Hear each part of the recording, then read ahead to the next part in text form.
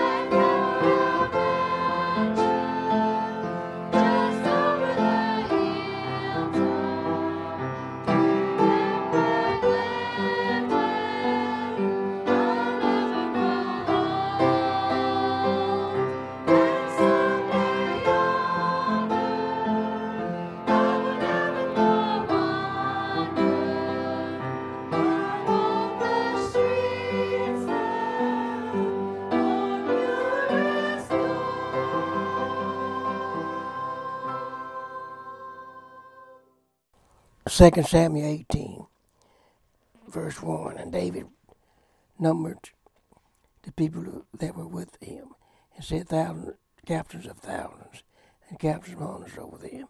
And David sent forth the third part of the people under the hand of Joab, and a third part under the hand of Bishai, the son of Zeruiah, Joel's brother, and a third part under the hand of Attaliah the Gibeonite.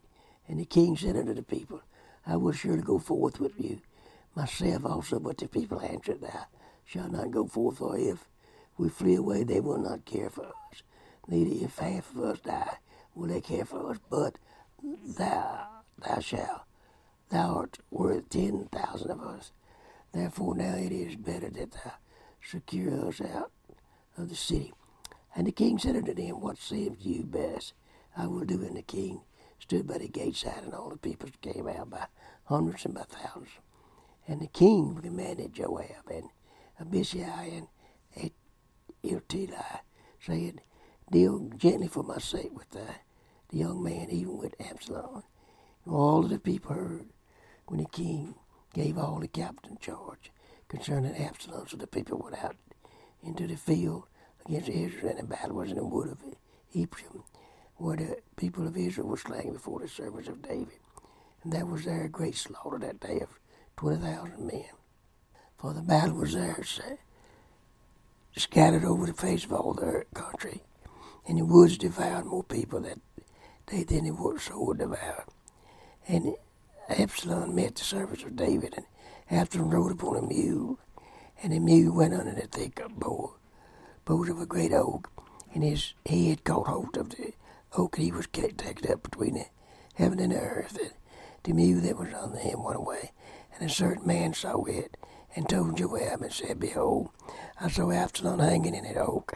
And Joab said unto the man that told him, And behold, thou sawest him, and why didst thou not smite him there to the ground? And I would have given them these 10 shekels of silver in a girdle. And the man said unto Joab, Though I should receive 1,000 shekels of silver in my hand, yet would I not put forward my hand against the king's son, for in our hearing the king charged thee and Abishai and Ittai, saying, Beware that thou touch a young man, Absalom, otherwise I should have wrought falsehood against my own life, for there is no matter hid from the king, and thou thyself would have set thyself against me. Then said Joab, I may not tarry thus with thee. And he took 3 darts in his hand, and thus them through the heart of Absalom, while he was yet alive in the midst of the oak. And 10 young men that bare Joab's armor compassed about and smote Absalom, and slew him. And Joab blew the trumpet, and the people returned from pursuing after Israel. For Joab held back the people, and they took Absalom, cast him to a great pit in the wood, and laid a very great heap of stones upon him, and all Israel fled every one to his tent. Now Absalom in his lifetime had taken and raised up for himself a pillar, which is in the king's day, for he said, I have no son to keep my name in remembrance. And he called the pillar after his own name, and it is called unto this day Absalom's place. Then said Ahimaaz, the son of Zadok, Let me now run and bear the king's tidings out. The Lord has avenged him of his enemies. Joab said unto him, Thou shalt not bear tidings this day, but thou shalt bear tidings another day. But this day thou shalt bear no tidings, because the king's son is dead. Then said Joab to Cushi, Go tell the king what thou hast seen. And Cushi bowed down himself to Joab and ran. Then said Ahimaaz, the son of Zadok, yet again to Joab, But howsoever let me, I pray thee, also run after Cushi. And Joab said, Wherefore will thou run, my son, seeing that there is no tidings ready? But howsoever, said he, let me run. And he said unto him, Run. Then Ahimaaz ran by the way of plain, and over the ran Cushi. And David sat between the 2 gates, and the watchman went up to the roof over the gate to the wall, and lifted up his eyes and looked, and behold, a man running along. And the watchman cried and told the king, and the king said, If he be alone, there is tidings in his mouth. And he came a pace and drew near. The watchman saw another man running, and the watchman called unto the porter and said, Behold, another man running along. And the king said, He also bringeth tidings. And the watchman said, Be thinking, the running of the foremost is like the running of Ahimaaz, the son of Zadok.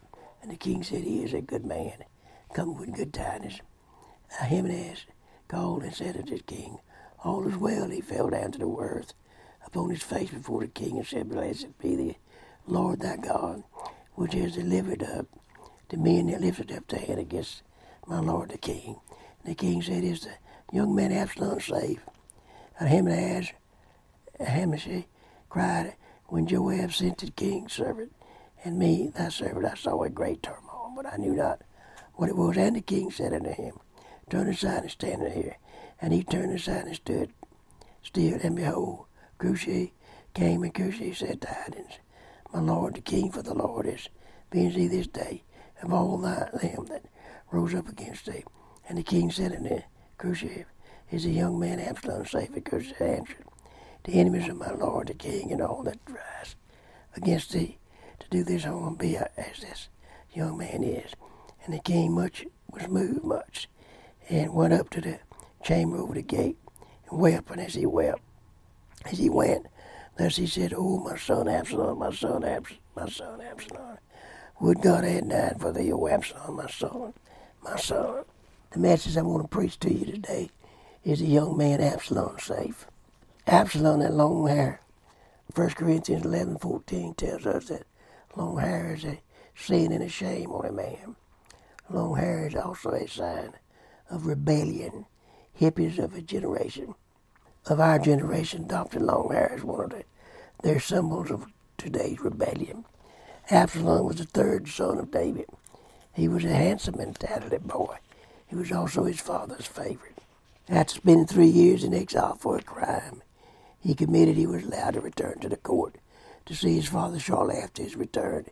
He launched in an effort to win the hearts of the people away from the king. Charming fellow, he easily persuaded many to follow him, and when his time was right, went against his father. King David refused to fight against him, choosing rather to flee from the city. Outside of Jerusalem, David watched the dust of battle rising in the city between his son and his own forces. The rebels were defeated. Absalom fled furiously on a mule. His long hair became entangled among the branches of an oak tree, and as he hung there, David's soldier killed him. And David did not realize that his son was dead. However, soon after the battle, a messenger came toward David. The messenger's name was Ahimaash. David immediately asked him, Is the young man Absalom safe? Later, another servant named Cushi came, and David asked him the same question. Is the young man Absalom safe? David didn't ask who had won the battle. He didn't ask whether the palace still stood and the throne still belonged to him. David was concerned about his son. David wanted to know about Absalom's safety. This was David's concern, of course. The young man was not safe. He was dead. Why was the young man not safe? Number one, Absalom was not safe because he was wrong with his father. Proverbs chapter 30, verse 17, and Ephesians chapter 6, verse 2. Absalom had rebelled against his father. No one can be right with God and be wrong with his father or mother. A child may seem to be most spiritual person in the class, but he is wrong with his God if he is wrong with his parents. A teenager can be the best soul winner in the youth group, but he is not right with God if he is not right with his parents. A man can preach the gospel from the pulpit, but he is not right with God if he's not right with his parents. A layperson can teach Sunday school, sing in the choir, usher, but he cannot be right with God if he's not right with his parents. Right in the middle of them, such sins as drunkenness and murder, God named disobedience to parents. We do not think this is a major sin, but God does. In the Ten Commandments, God promises added years to those who honor their parents. Exodus 20, verse 12. Our parents will be gone from us sooner than we realize. We must do our best to honor them while we still have them. We need to care for our parents. We need to show our love to them, visit them, and meet their needs. Absalom was not safe because he was wrong with his father. Are you wrong with your father? Absalom was not safe because he was wrong with his brother. Number two, Absalom was murdered. His own half-brother, man, and Amnon had committed him. Amnon had committed the terrible crime still. Absalom was not safe because he was wrong with his brother. Well, you know, our brothers and sisters are always fighting. This need not be. Brothers and sisters don't have to fuss and fight. They can be kind and gentle with each other. Nobody's right with God if he's wrong with his brother or his sister. This also applies to adults in their relationship with brothers and sisters. Absalom was not safe because he was wrong with his brother, Amnon. Thirdly, Absalom was not safe because he was wrong with his friends. Absalom deceived friends of a lifetime. He separated friends from each other. He turned on friends who had helped him in the past. His moral and physical destruction came not only because he was wrong with his parents and his brother, but also because he was wrong with his friends. It's so easy for little bits of strife to arise in a church, in a school, or any friendship, fellowship, relationship. All of us at one time or another have been guilty of harboring ill will towards a friend. It will rob you of joy and the power of God in your life. When you realize your joy is gone, make it right. I don't care who is at wrong or is at fault, make it right. Don't harbor a wrong attitude towards a friend. There's danger in living in such a condition. God will never bless you in that condition. Please, please, please get right with one another. Don't let your stubborn heart and your hard head kill you on the inside. Jesus taught us to love those who hate us, bless those who curse us, pray for those who despitefully use us and persecute us. Matthew 5:44. Absalom, number 4. Absalom was not safe because he was wrong with his friends, his enemies. Each of us collect enemies as we live and face life. We should love them and be good to them. No one is completely right with God unless he is right in his own heart toward his enemies. Sometimes we are hated, insulted, and have hurt feelings, and we are misunderstood. But God says love your enemies. We can't have hatred in our heart towards our enemies. Love them or you will become their bitter inside. The fifth thing, Absalom was not safe because he was wrong with his country. Absalom was a rebel. He led in rebellion to overthrow the government. He turned people away from lawyers to the king, and away from patriotism to the country. He was not safe. We should love America. America is not perfect, but we live in the greatest nation on the face of the earth. I know God is judging America for her sins, but you better love America. We still have a better nation than any other. Amen. No one can be right with God and be wrong with his country. The sixth thing I want you to look at, Absalom was not safe because he was wrong with his God. Absalom was not right with God, and therefore all of his other relations were wrong. Absalom was wrong with his father because he was wrong with God. He was wrong with his brother because he was wrong with God. He was wrong with his friends and enemies and country because he was wrong with God. When we are right with God, then we are right with others. Fool, get right with God and you will get right with the other. When we are wrong, we are wrong. When we are right, we're right. I want to ask you this question. Would you confess to God in any area that you are wrong? What would it take to get you right with one another? There's safety that Absalom did not know in a right relationship with God and with others. And I want you to know that God loves you and died for you, shed his precious blood, that you might be saved. He went through hell for us, that we didn't have to go to it. And he resurrected up. And he's waiting for us to come get us. The next thing on God's program is the rapture of the church. And I want you to know that it's right around there. It could happen any day, any second, any hour. Nobody knows when but God. Not even the Son knows, but God knows. But I want you to know this, that if you're not right with God, if you're not right with other people, you need to get right with one another. You need to get right with God first, and then get right with your enemies, and get right with your family, and get right with one another. I want to ask you that, if you're not saved, to pray this prayer. Father, I want you to forgive me my sins. I want you to come in my heart and save me, and open the door of your heart. Let Jesus in, that he'll save you, and he will. If you're saved, you're not living for Jesus, I want you to ask him to help you to live for him. Pass out tracts. Get some from your church. Order some, get some, keep them in your truck, in your purse, in your wallet. Give out tracts. Tell people about Jesus. Let people know that they're going to go to hell if they don't know Jesus Christ as their personal Savior. And don't let nobody tell you you can get to heaven any other way than through the blood of Jesus Christ. I thank you for listening to me now. And God burn this message in the hearts of the people that listen to it.